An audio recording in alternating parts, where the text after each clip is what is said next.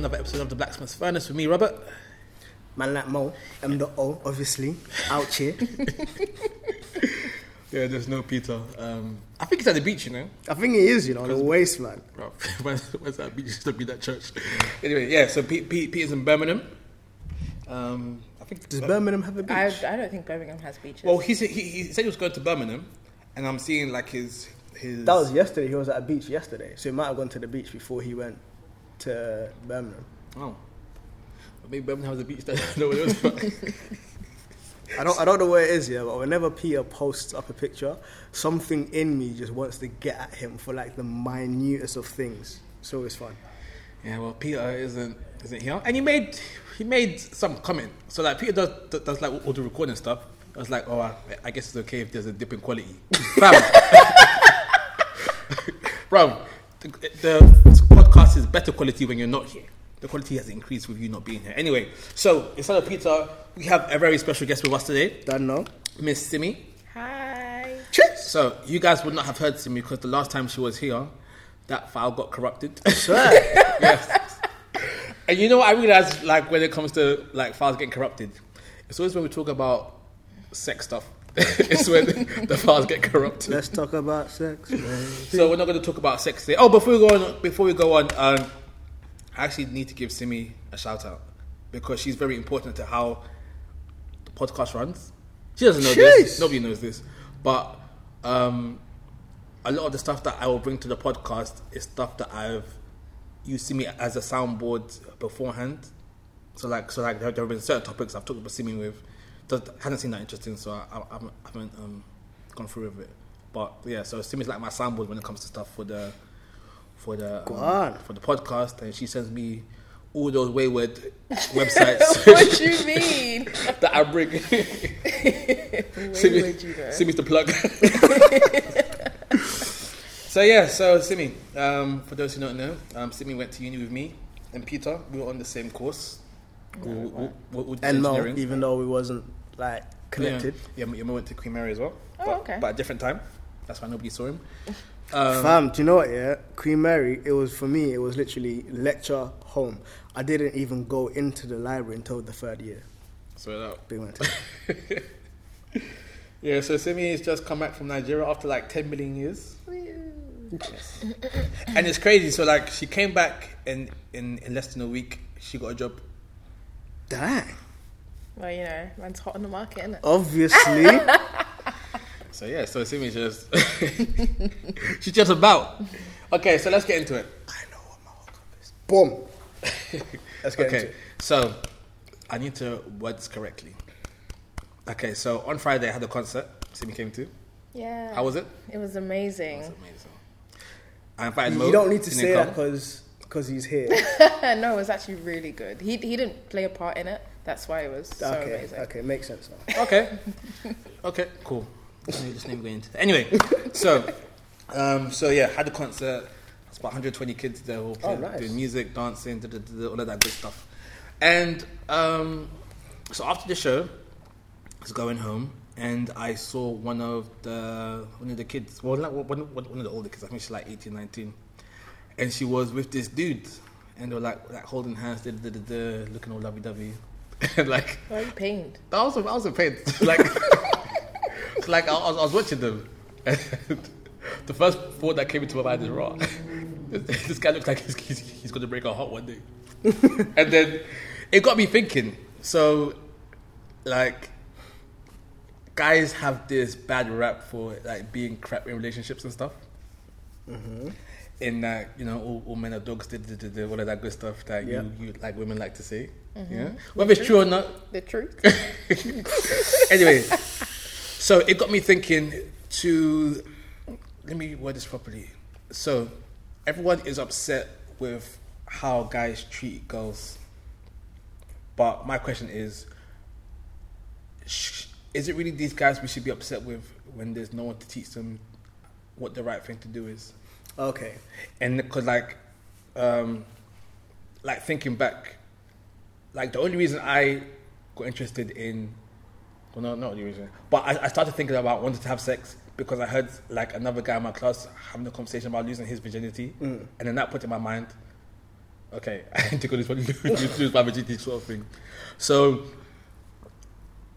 guys are not being taught the right thing to do, and if they're not being taught the right thing to do, can we then be upset with them when they do the wrong thing? Can we hold guys to a standard if we haven't showed them what the standard is? Yes. Interesting. Speak up. Interesting. You know, I think that's a very good question, and I think it puts a spin on perceptions, because it's easy to just say all men are trash, all men are dogs, or whatever, but without addressing the underlying issues, it's just gonna continue. It's just gonna continue. It's easy to kind of throw out a generalization without actually exploring how true it is, and if it is true, what actually can be done about it.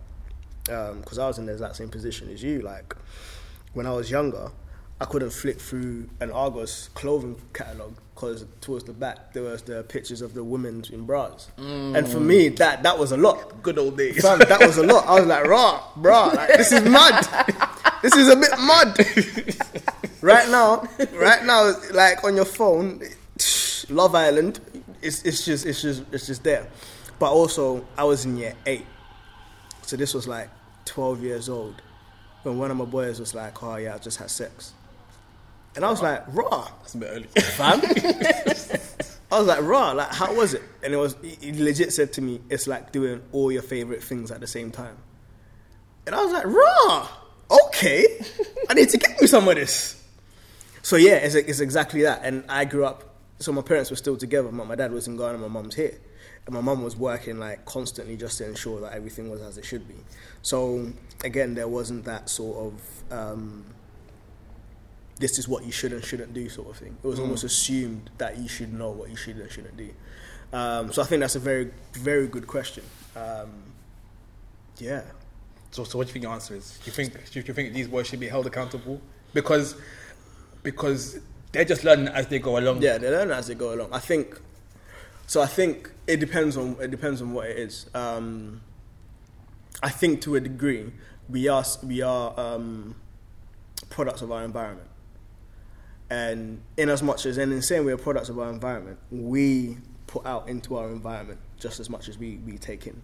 So if we put out negativity, and even if we're in a very loving environment, we can still put our negativity into that environment, or we can take in the positivity and reciprocate the same thing. So in saying we're products of our environment is not negating what we put into the environment. So it's saying the world is full of sinful constructs without diminishing that we actually add to these sinful constructs as well. Mm-hmm. So it isn't just trying to put the blame on other people and saying we're innocent. So I think I should be held accountable for my own actions. Regardless of however I was raised and stuff like that, I should be held accountable for my own actions. But we should also take into consideration how I was raised. So if a guy who is a paedophile, 100% should be taken into consideration. You've abused this child. Well, that's assuming that he's acted on the paedophilic traits and urges, and has actually defiled a child. Well, man sounded Old Testament. Defiled a child. Like he's violated a child. Even if the child consented, they're not at the legal age to be able to consent. So that is regardless.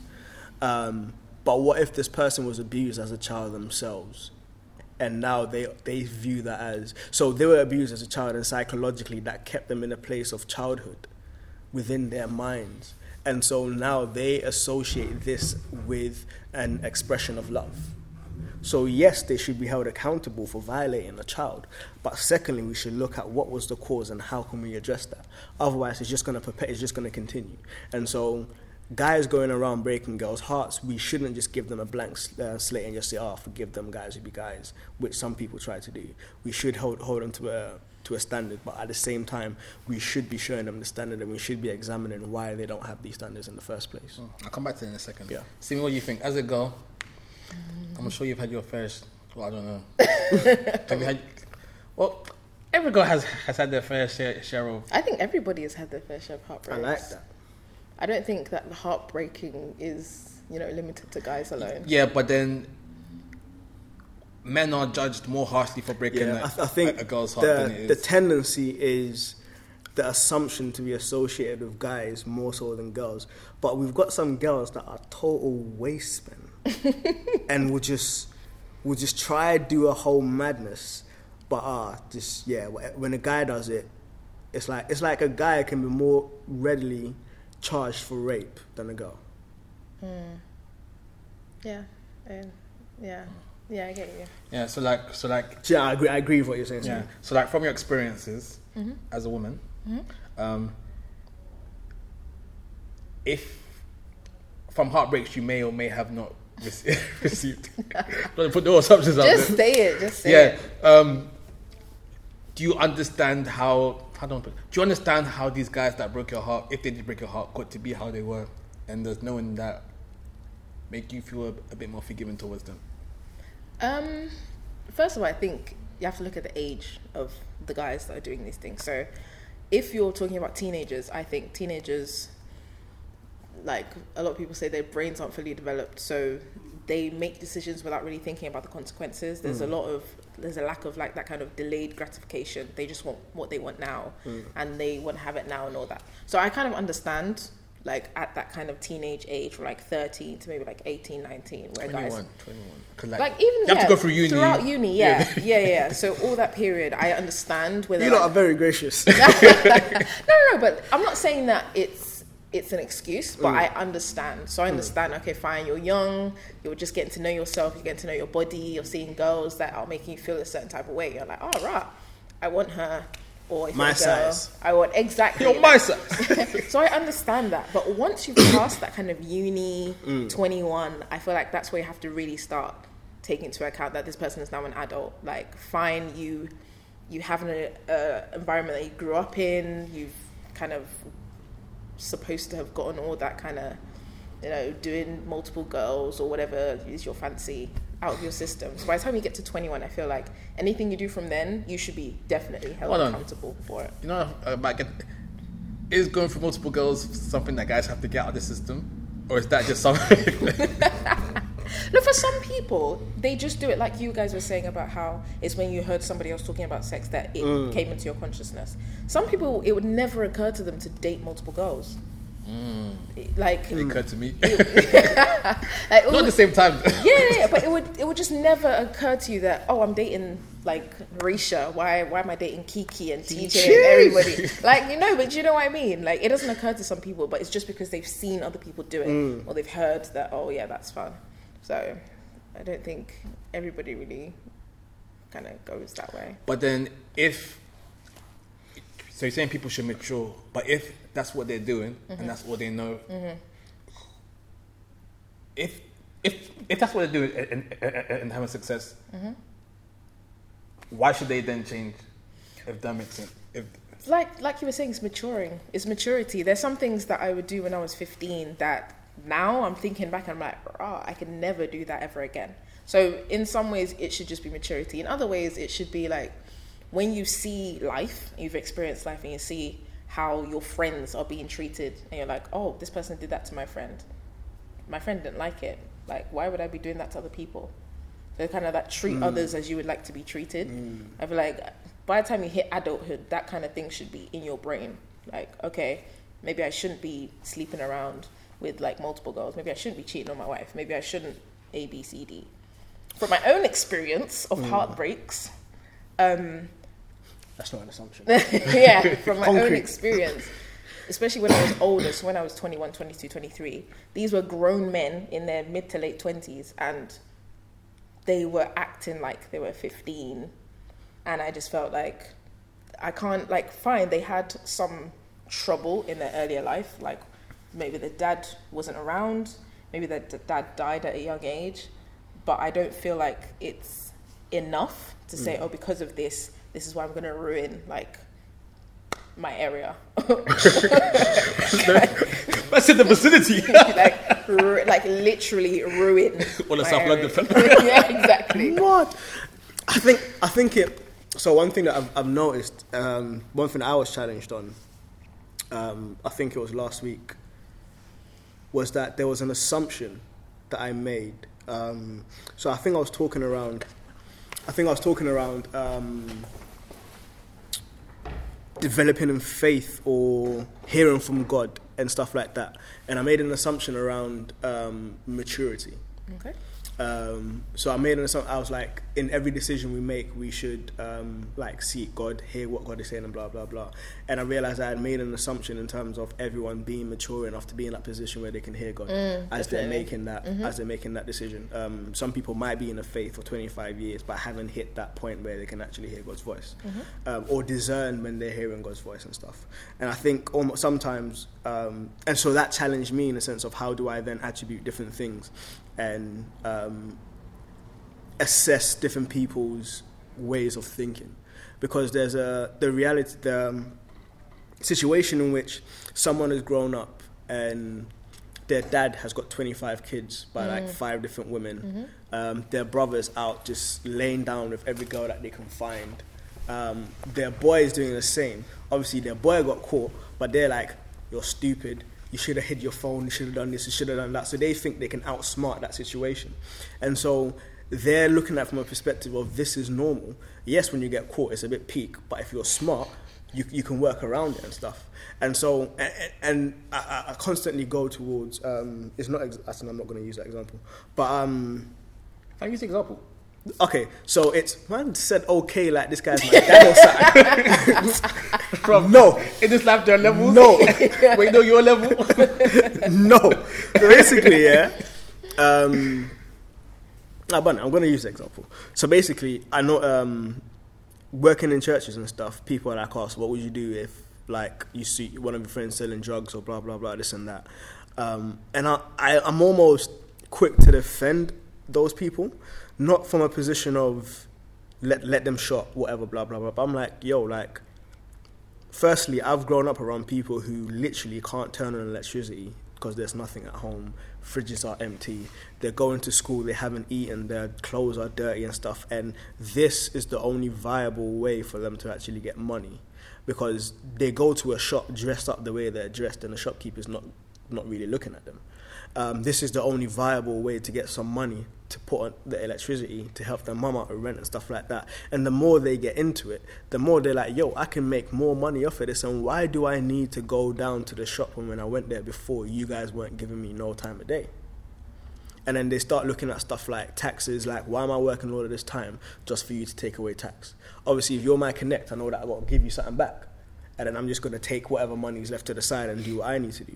And it's almost the same in the sense of, if this is the environment in which you've grown up in, all you almost learn is, firstly, you see marriages breaking down. You see wives trying to take, or husbands trying to take their wives' money, or blah, blah, blah. Or people in relationships committed only to find out that the wife was doing a madness with half of the town, or the husband was doing the madness with half of the town. And they're like, no, I'm not willing to put myself through that.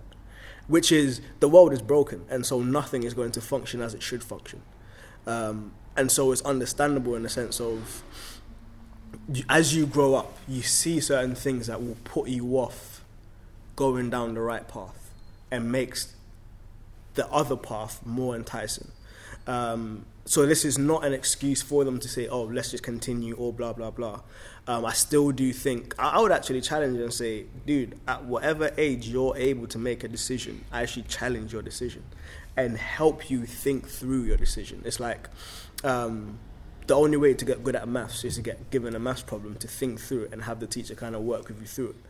And the more you do that, the more you be able to address a mathematical equation a lot easier. And so as we go through that teenage years of being challenged, of having people question our thought processes, question why we do certain things, didn't we think of these consequences and stuff like that, then allows us to think more critically as we're older, to be like, all right, cool, like, I've had people coaching me through thinking through stuff, I've made mistakes and stuff like that. So I would hold people to a certain degree accountable to their actions, regardless of whatever age they're at, but understanding where they're at and helping them where they're at to almost step up. And so, yes, I would argue that I wouldn't expect a guy over 21 to act any different from a guy 15. based on how they were raised and the environments they're still in. So if the person has changed environments, have been around different people, I'd be like, then you're exposed to different things. Surely you should have seen like something different. But I wouldn't take it for granted that simply because you're over a certain age, you know better, arguably. But just that, yeah, I'll kind of just take it from where you are and just be like, all right, cool, how do we move on from it? What about yourself? What's the question? Really? Oh, should guys be held accountable? Mm-hmm. I think. What do I think? I think you can't expect better from someone who doesn't know better. So, some people have never had that conversation where the right thing to do is to wait before you get married to have sex. Mm-hmm. Some people have never had that conversation. The only conversation they've had is, oh, there was this pen girl and I hit that. And that's all they're hearing. So then in their mind, the right thing to do is, there's a pen girl, let me do what I need to do to hit that. And so I think it is important that that those of us that know better pour into mm-hmm. people who don't know better. Mm-hmm. Which is why working with kids, even not kids, they're like adults that have to have these conversations. Yep. Like, yep. Bro, this isn't the life you should be living. You should be doing better. And I remember I was having this conversation with my friend a long time ago. We're doing exercise. I said, okay, write me a list of like all the attributes you want in like your perfect wife. And I bet it was only two. Big bum, big chest. Bro, it's funny because like one of the things he wrote is back of his madness. That's what he wrote.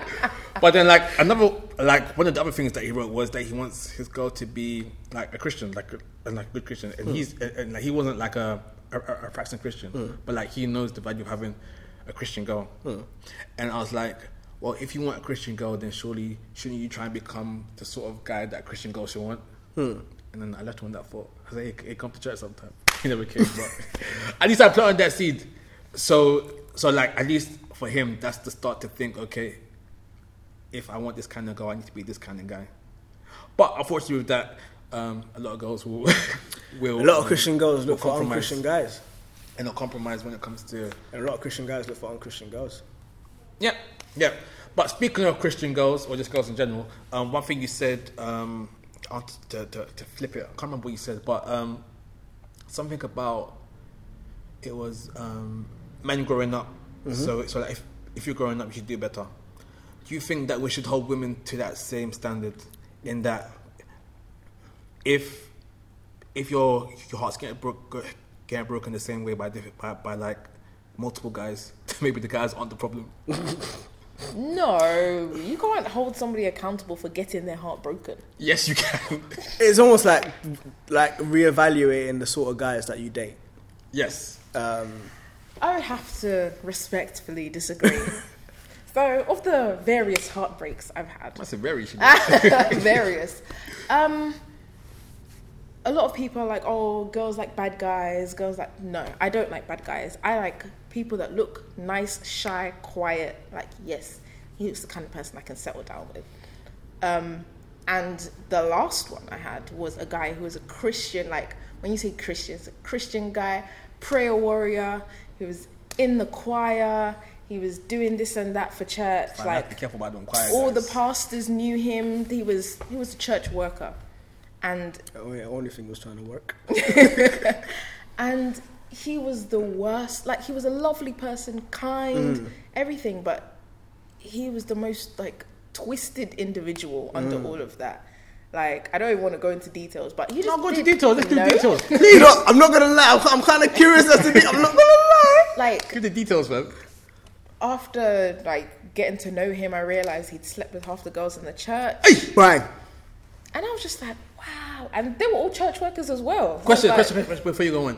So when you found it, did you find this out whilst you were going out with him, before you were going out with him, after you went out with him? I would say during/after. Okay, so my question is, if you, during this period, did you find this out make you want to not be with him anymore? Yes. Definitely. And did you break up with him? Not immediately. Why not? Okay. She said it was during / after. So it was like after, it was a No, but there was the during. Yeah, but if you Because find like- out something, do you just like say, "Oh, right, you did that"? Bye. Yes. Yes. Bro, something. Oh, swear, you bang man. Goodbye. Bro, like, there are certain characteristics and things you can do that will make me think maybe you're not the right person for me to be in a relationship or be in a relationship. How would you feel if a girl cut you off just after hearing something you did? Mm. I'd be fine with that. Like, No, you would no. not. So you've invested in this babe. Yes. Like, yo, I see a future of you, and it's like, rah, what you did? What with who? Bye. Right at the end of the conversation. bro, everyone has to be held accountable for that. Like, no, seriously. In the same way, James Gunn made those comments 10 years ago. It's coming back now. If Jamelia slept with like your best friend like 5 years ago, or like a year before you guys start talking. God forbid. Exactly. There are some things that cannot be forgiven. No, but what if he was already married to her? And then you found out. Yeah. Fam, we're gonna have one long conversation, you know. Like, you couldn't tell me this before Ring got. Yeah, I think there are some things that I would try not to get myself involved in. So, like, if I know you've got like history of cheating, then I feel like, whoa, because stuff like that's hard to change. I think anyway. Do you know what? So, I would challenge this from a Christian perspective in the sense of, firstly, Jose and Goma, mad. But is it Jose and Goma? Mm-hmm. Yes. But secondly, as well, just the reality that God can take someone, renew and transform their life. Definitely. So this woman could be like A grade at Shaul, like fully, and then you feel like God is saying, "Yo, this is it for you," and you're like, "But God, like on the real, I can't hold her hands through ends because everyone's gonna be looking at me like, are you dumb?" Like when you kiss her, you're tasting half of the block. Wow. Like, it's mad. Ooh.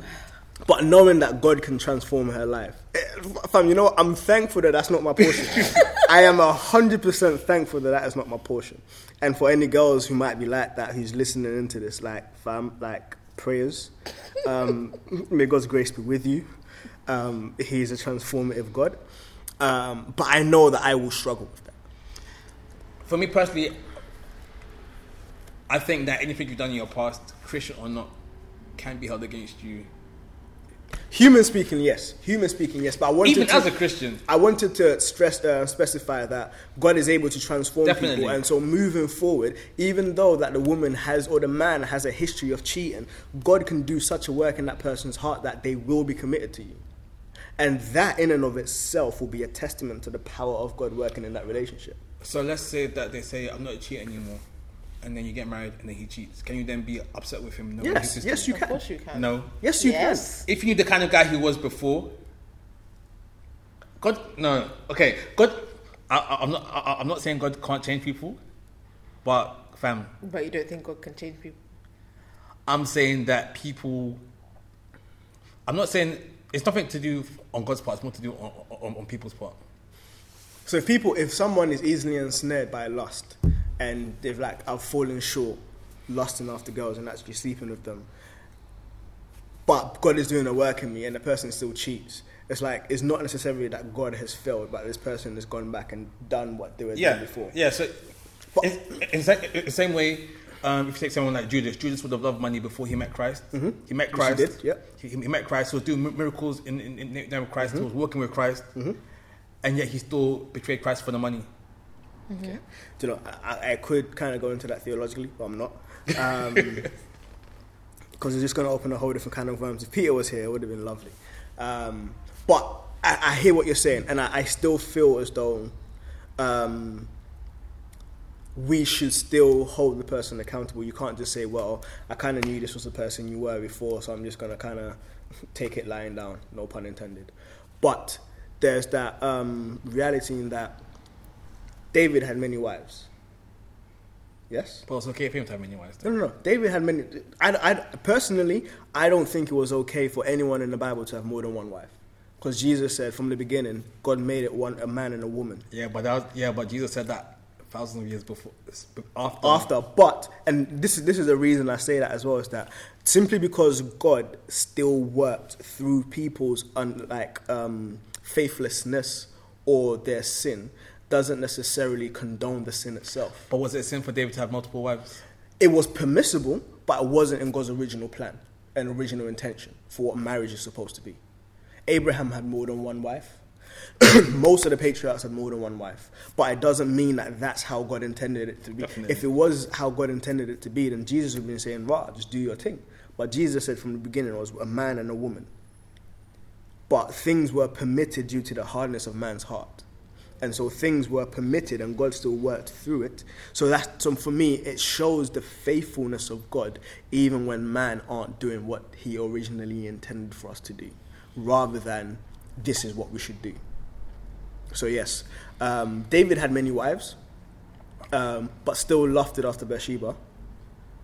He had to suffer the consequences of that, as in the fraction of his family, but God's faithfulness through his lineage was still there.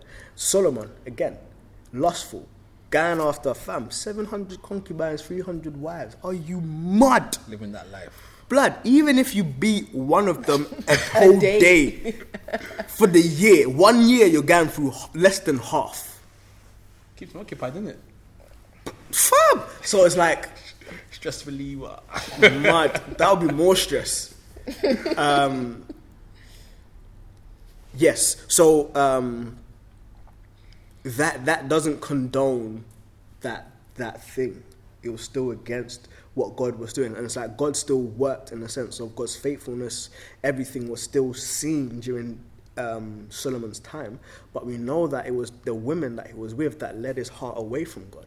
And so the faithfulness of God can still be seen through our lives. So the husband can cheat on a wife, and you can still see the faithfulness of God being demonstrated through the husband's life and through the relationship. Mm-hmm. But it doesn't mean that lack of trust is going to be removed from that relationship. They're still going to have to live with the consequences. That's what I was saying. And so that's what I'm like, we should still hold him accountable. We should still say, yo, like, you said in front of all these people, you committed yourself to me and to no one else, and you still slept with somebody else. God can still work through this, but you're going to have to live with the consequences if I can forgive you or not. You're still going to have to live with those consequences.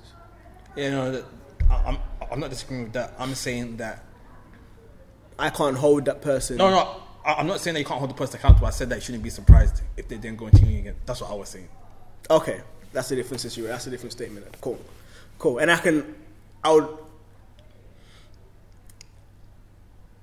don't know how I feel about that, because you will be hurt, but I don't know if you'll be surprised, because it's like this person has been doing this, blah blah blah. It would be deeply like hurtful, but I don't know if it would be surprising. Okay, let's round up because it's good to go.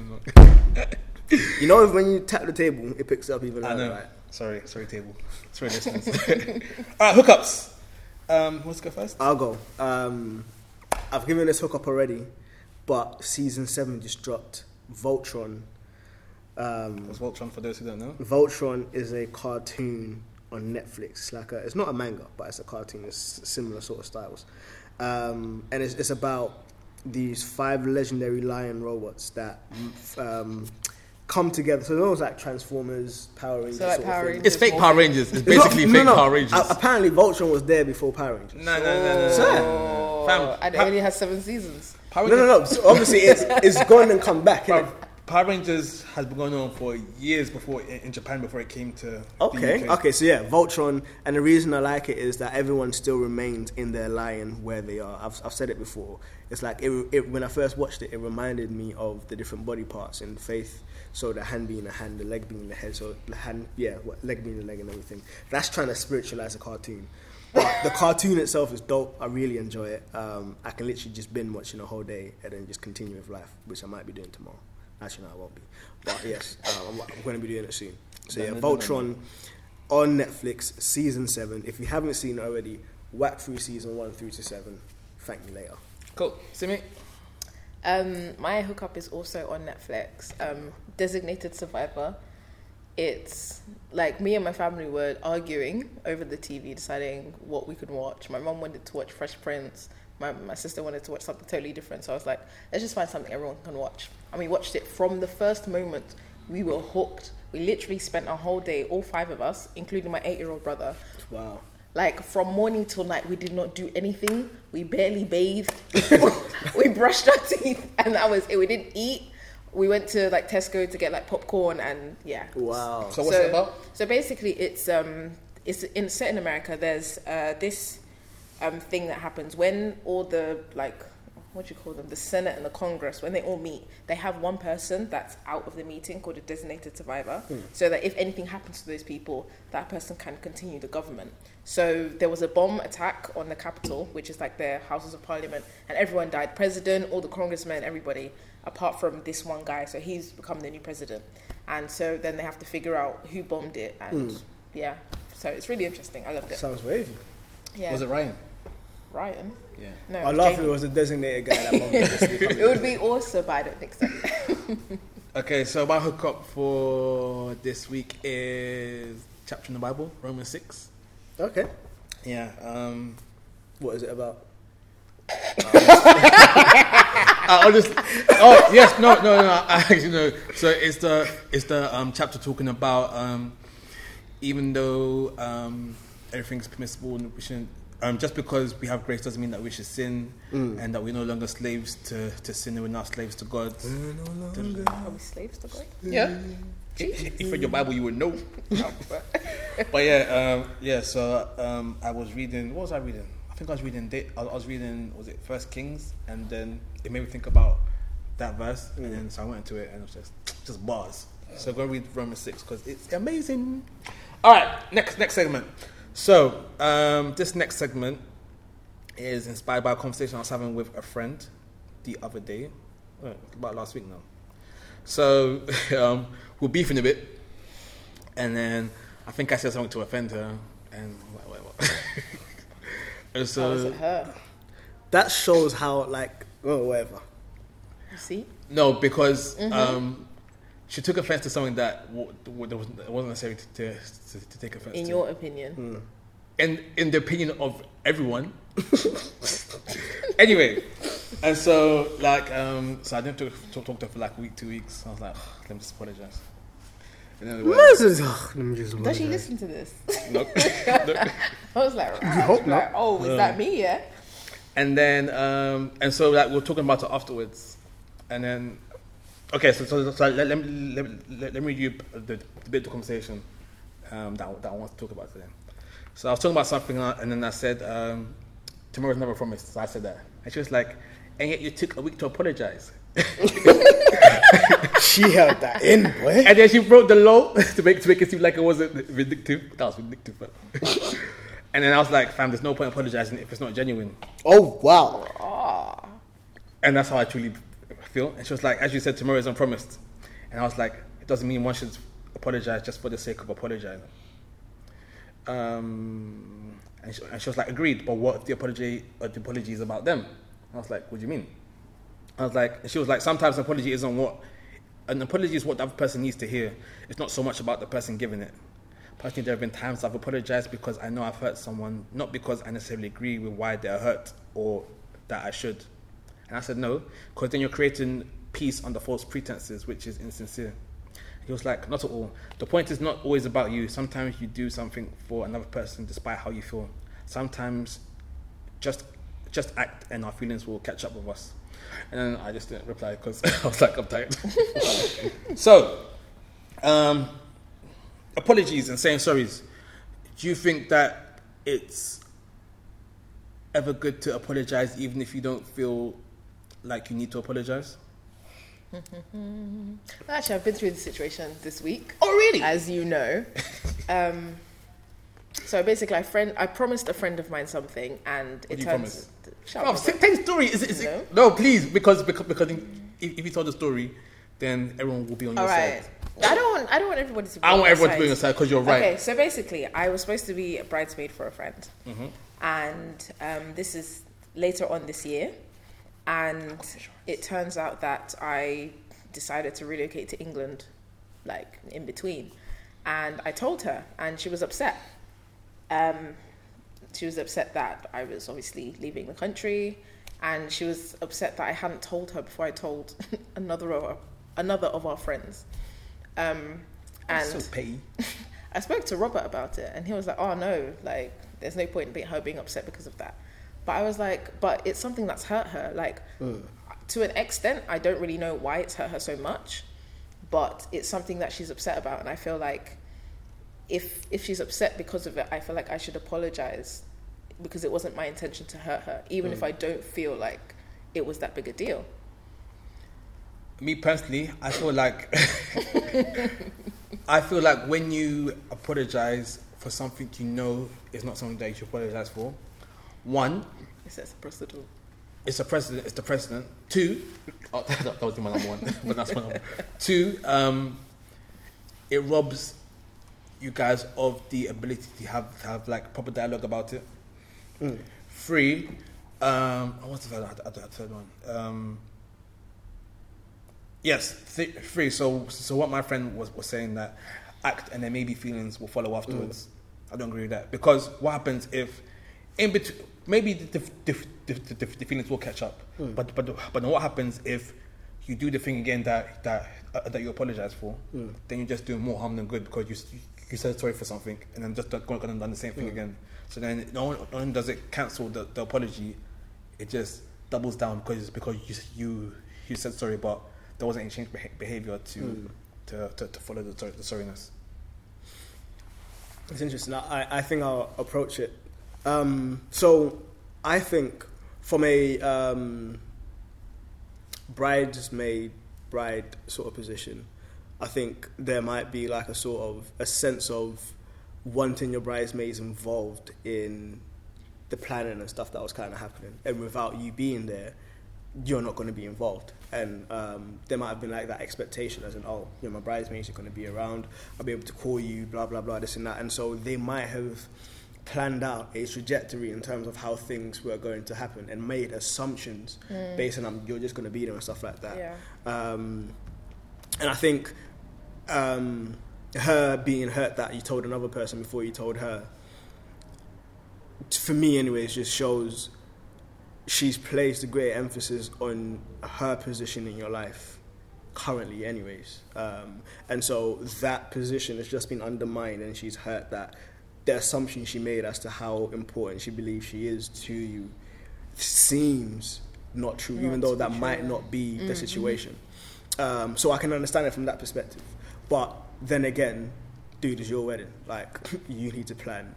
I can't live my life around your wedding. Yeah.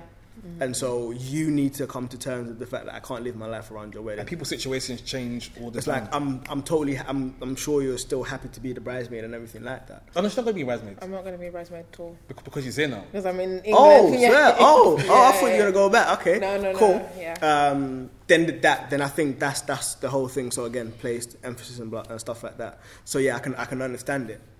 One thing that I always say is that even though people's feelings may not be right, to them it's justified. Yeah. And so I still want, even though I might not agree with it, I still want to respect the fact that to you it's justified and operate from that perspective that for you, I think you're overreacting. I think like, I got a 3-year-old. She wants to play Play-Doh first thing in the morning. I'm like, no. She starts like, she doesn't throw attention, but she's like, oh, please.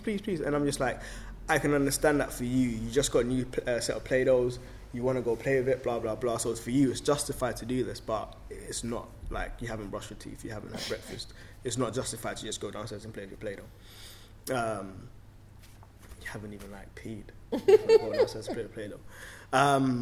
So there's that reality, but in recognizing that this is how you feel and addressing how you feel and walking you through it, I think I'm giving, even for a 3-year-old, I'm giving you the permission to feel how you feel, but also I'm challenging you to think through how you feel. I feel like you can do all that without giving the apology for something else. So I was challenged by one of my friends. He listens to this actually, IBK. He challenged me from the perspective of in a relationship, you almost expect the man to do all the apologizing first. You agreed with that so quick. But it's true. And so and he was like, the same thing as you were saying, in the sense of, we just apologize to keep the peace.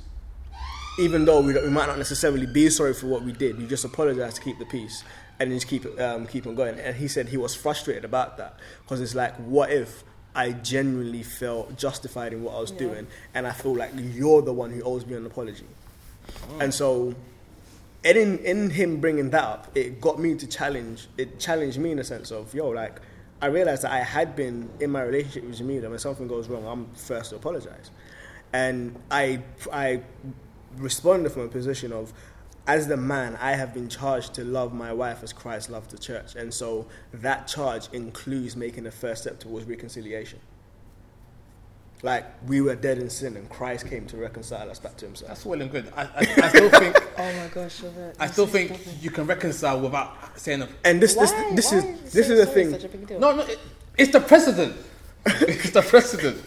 You should have seen the ferocity that this guy has said that with.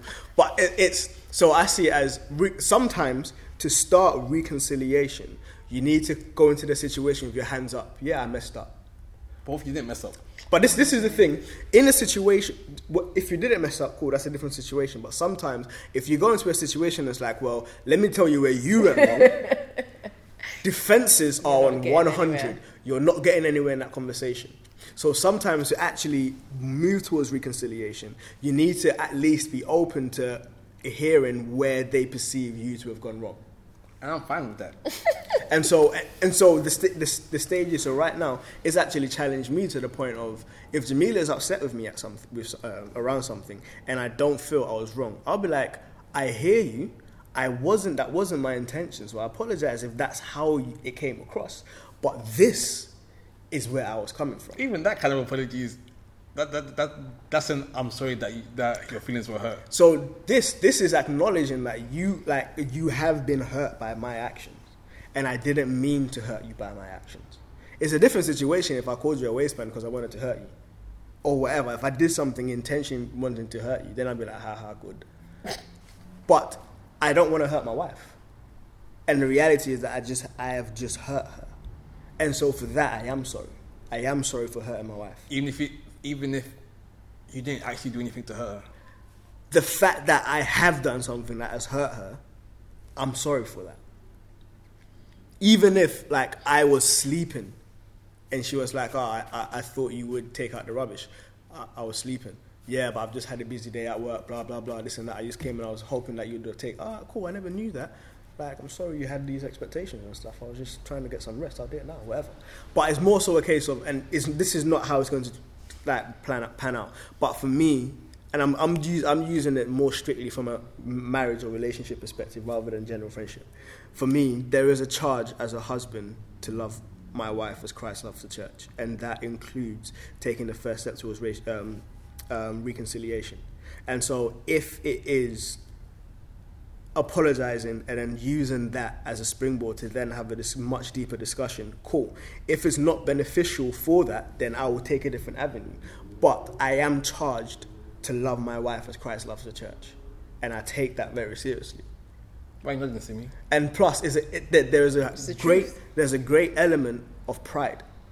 Yeah, definitely pride. Pride. So one thing that I normally say is pride shouts, "I'm right." Humility whispers, God knows best. So it's a case of, if I'm right, I will stand from the rooftops. You're wrong, I'm right. But in humility, like the Bible charges us to esteem others higher than ourselves. So even if we are right, if I'm esteeming you higher than myself, knowing that I'm right, I'm going to try work with you. Not serious. Look at him. I'm going to try work with you. So many accolades for this discussion right now. For me, from a relationship perspective, and even in terms of my relationship with the mother of my first daughter, due to pride, I was like, she's a waste man. I've done everything that I can do. She's just being difficult. And then one day, I literally went into prayer, and I was like, God, I don't get this girl. Why? This was like a month or two ago, so this is recent. I don't get this. Bearing in mind, my daughter's 10 now. I don't get this girl. Like, I've done everything. And then God was like, slow down. Wait. So basically, would I like for another man to treat my daughter with her the way that I treated the mum. And I was like, hell no. And then God was like, all right, cool, so let's talk about that now. So even in me thinking that I was right and having argued for 10 years that I was right, in that moment, God made me realize that, no, I messed up. I messed up big time. And so her feelings towards me are justified. And now that's the reality that I need to live with. That's not what I'm arguing. I'm not saying... So what I am saying is that even in our perspective, in the sense of I'm justified and what I was doing was right, like sometimes reality and feelings don't correlate. And we need to take into perspective the person's feelings as well as what reality is saying and work with the two. It's like simply because reality shows that this woman's my mum, feelings-wise, I could be like, I don't want nothing to do with this woman. Reality and feelings don't always correlate. So what happens then? So conversation. If we don't get into dialogue, if we don't actually mitigate what's happening, we can't move forward in a way that's healthy. That's fine. I'm not disputing that. I'm saying... So it's the word sorry that you're arguing. Yeah. No, I'm saying you can communicate about your problem. Mm-hmm. Like, let's say... So you just don't want to say sorry. No, okay, so let's take me and you, for example. So like I invited you to the show on Friday. Yeah. And you didn't come. Yeah. I could feel upset because I invited you to something and you didn't come. Mm-hmm. Should you then apologize because I was upset that you didn't come to something I invited you to? You shouldn't expect me to apologize, but Would you apologize? I would. Don't apologize for stuff like No, that. but you're hurt that he didn't come. And that's the thing, is like, for me, I value you. Mm-hmm. And so I'll be like, yo, I've just hurt your feelings. Like, you invited me to something, and even from the way that you're talking about the thing itself, it's like you were happy that the new job would start after you went to it. So it's like there's a lot that you've poured into it, there's a lot that you've done, and so like you've put in work, and you've invited me into it, and I'm like, all right, cool, I'll see if I can make it. And it's like, in all fairness, I didn't say I was going to come, I said I'll see if I can make it. But I would have argued that afterwards I apologized. I was like, oh, I really didn't know. It's like, I said I was going to try make it, but I didn't know that you actually wanted me there. I'm really sorry. Next time I'll make more of an effort. No, I'm saying that conversation happens before an apology needs to be said. No. Yes. No. No. Because Yes. I'm saying, I value you more than I value being right. Or I value you more than I value being justified. So I will make sure that you're okay before I try to justify myself. Because if I'm trying to justify myself before I make sure that you're okay, it's like you falling down and me laughing at you before saying, oh, you're right. You could have broken your leg. I'm standing there for 5 minutes busting up. You're bleeding out. But that's what you're going to do anyway. That's what you're going to do Yeah, but anyway. you can say sorry while you know, like busting up. that. So it's like, am I making sure that you're right? Because it's for me, I value the person more so than I value being right or being seen as right or being justified and stuff like that. Which, again, I'm not going to take it for granted and say everyone is like that. And I have to admit that like this has been something that God has been working on me for a little while. And marriage has been like a real bedrock for this, where I'm actually focusing more on other people than myself. Like God has been challenging me on this even today. So valuing other people more than valuing my sense of justification and stuff like that. So I will always try to make sure that you're right before I then try to justify what I'm doing. So even when we've done stuff that P has not liked, I've apologized before I've explained it. Like what? So when he wanted to move recording, and we both thought that it was due to karate, and we made that assumption, and we started getting at him saying, oh, don't let karate instructor add his name in here, just dictate your time and stuff like that. And then he then replied like a week afterwards and said he was actually upset because we had made an assumption, but it was actually a family thing that was happening that he couldn't get out of. Then you should have just... I remember that. And Yeah. I remember I didn't say sorry. You didn't say sorry. I but didn't say I sorry. apologized. I apologized before I justified it. And I was like, I made an assumption. I'm sorry. No, because even in that situation, I don't think the apology was warranted. I think this is an issue of humility, to be honest. Fam, man's bare humble out here. No, like Robert ambushed me into a Bible study last week, and Raw. ambushed, yes, you did. Anyway. How can you ambush man into the presence of God? Thank you. Oh, that's exactly what I said. Bro, that's what Jesus did with Saul. And then he became one of the greatest apostles of Yeah, all but you're time. not Jesus. No. Jesus didn't ambush him into his presence. Yeah, he did. He didn't. Bro, he came with a flash in the bag. He blinded him. No. But Saul was going to go persecute these dons. And then Jesus just appeared. Exactly. He appeared like, bam. That's what I did. I said, yo, see me. Bam. That's what happened. You're not serious. But yeah, and in that Bible study, we're talking about humility. And humility is really like kind of what they were saying is not thinking less of yourself, but thinking of yourself less. Why is it such a big issue for you to apologize to somebody, even if you think you're in the right, if you know that apology will go some way to soothing that person? Because it's apology that creates false peace. That's my thing. My thing, the way in which I'll challenge you on that is, if you're apologizing for the sake of peace, then it's not for the person's benefit.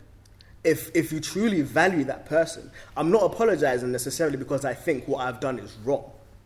I'm apologizing because what I have done has hurt you personally. And so there's a sense of my apology isn't particularly associated with what I did, but the impact it's had on you. But see, the problem with that is that's how we live in.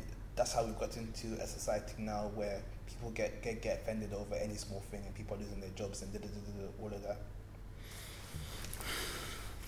This is taking it on a whole different... Yeah. No. I don't think it's the same thing. It's the same. Just because you're being unjustly upset about something and then expecting an apology is not right.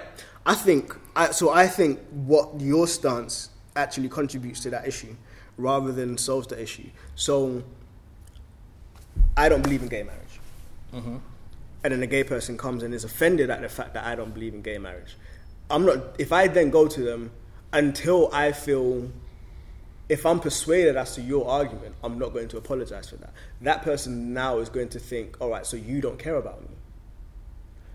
And that person is going to, if it's directly attributed to my Christian faith, that person is then going to make an assumption as to Christians don't care about me. But if I'm like, no, genuinely, I care about you.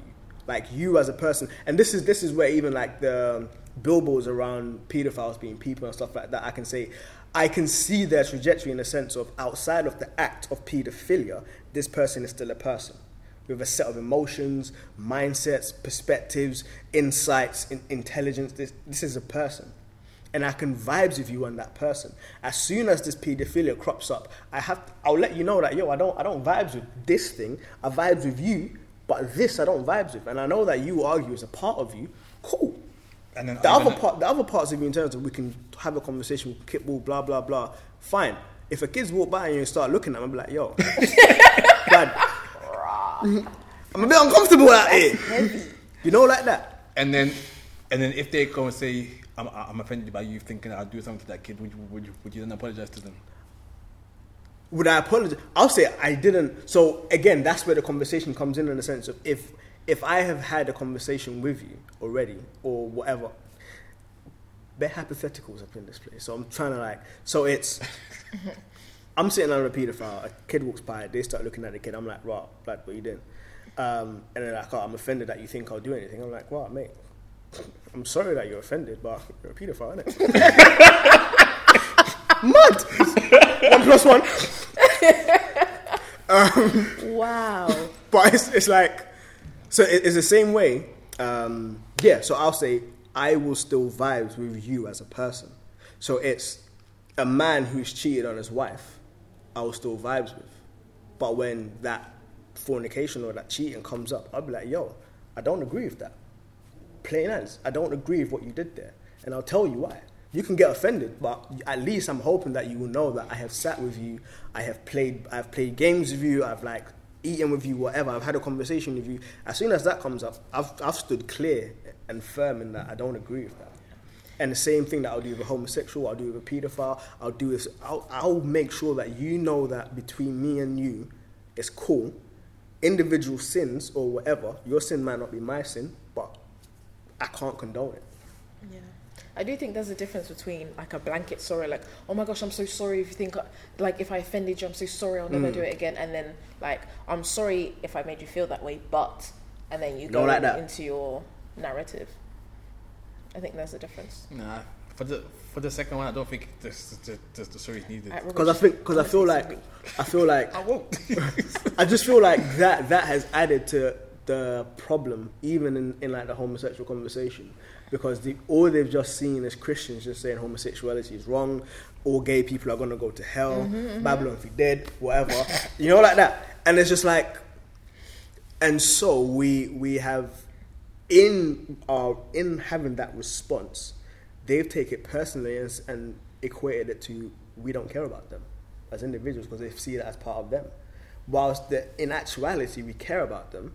We love, well, some people, we love them, but we just don't agree with their sexuality, and that's the difference. And that's the conversation you have. And that's a different conversation we have. But if they are offended at our very presence and stance, we can't have that conversation.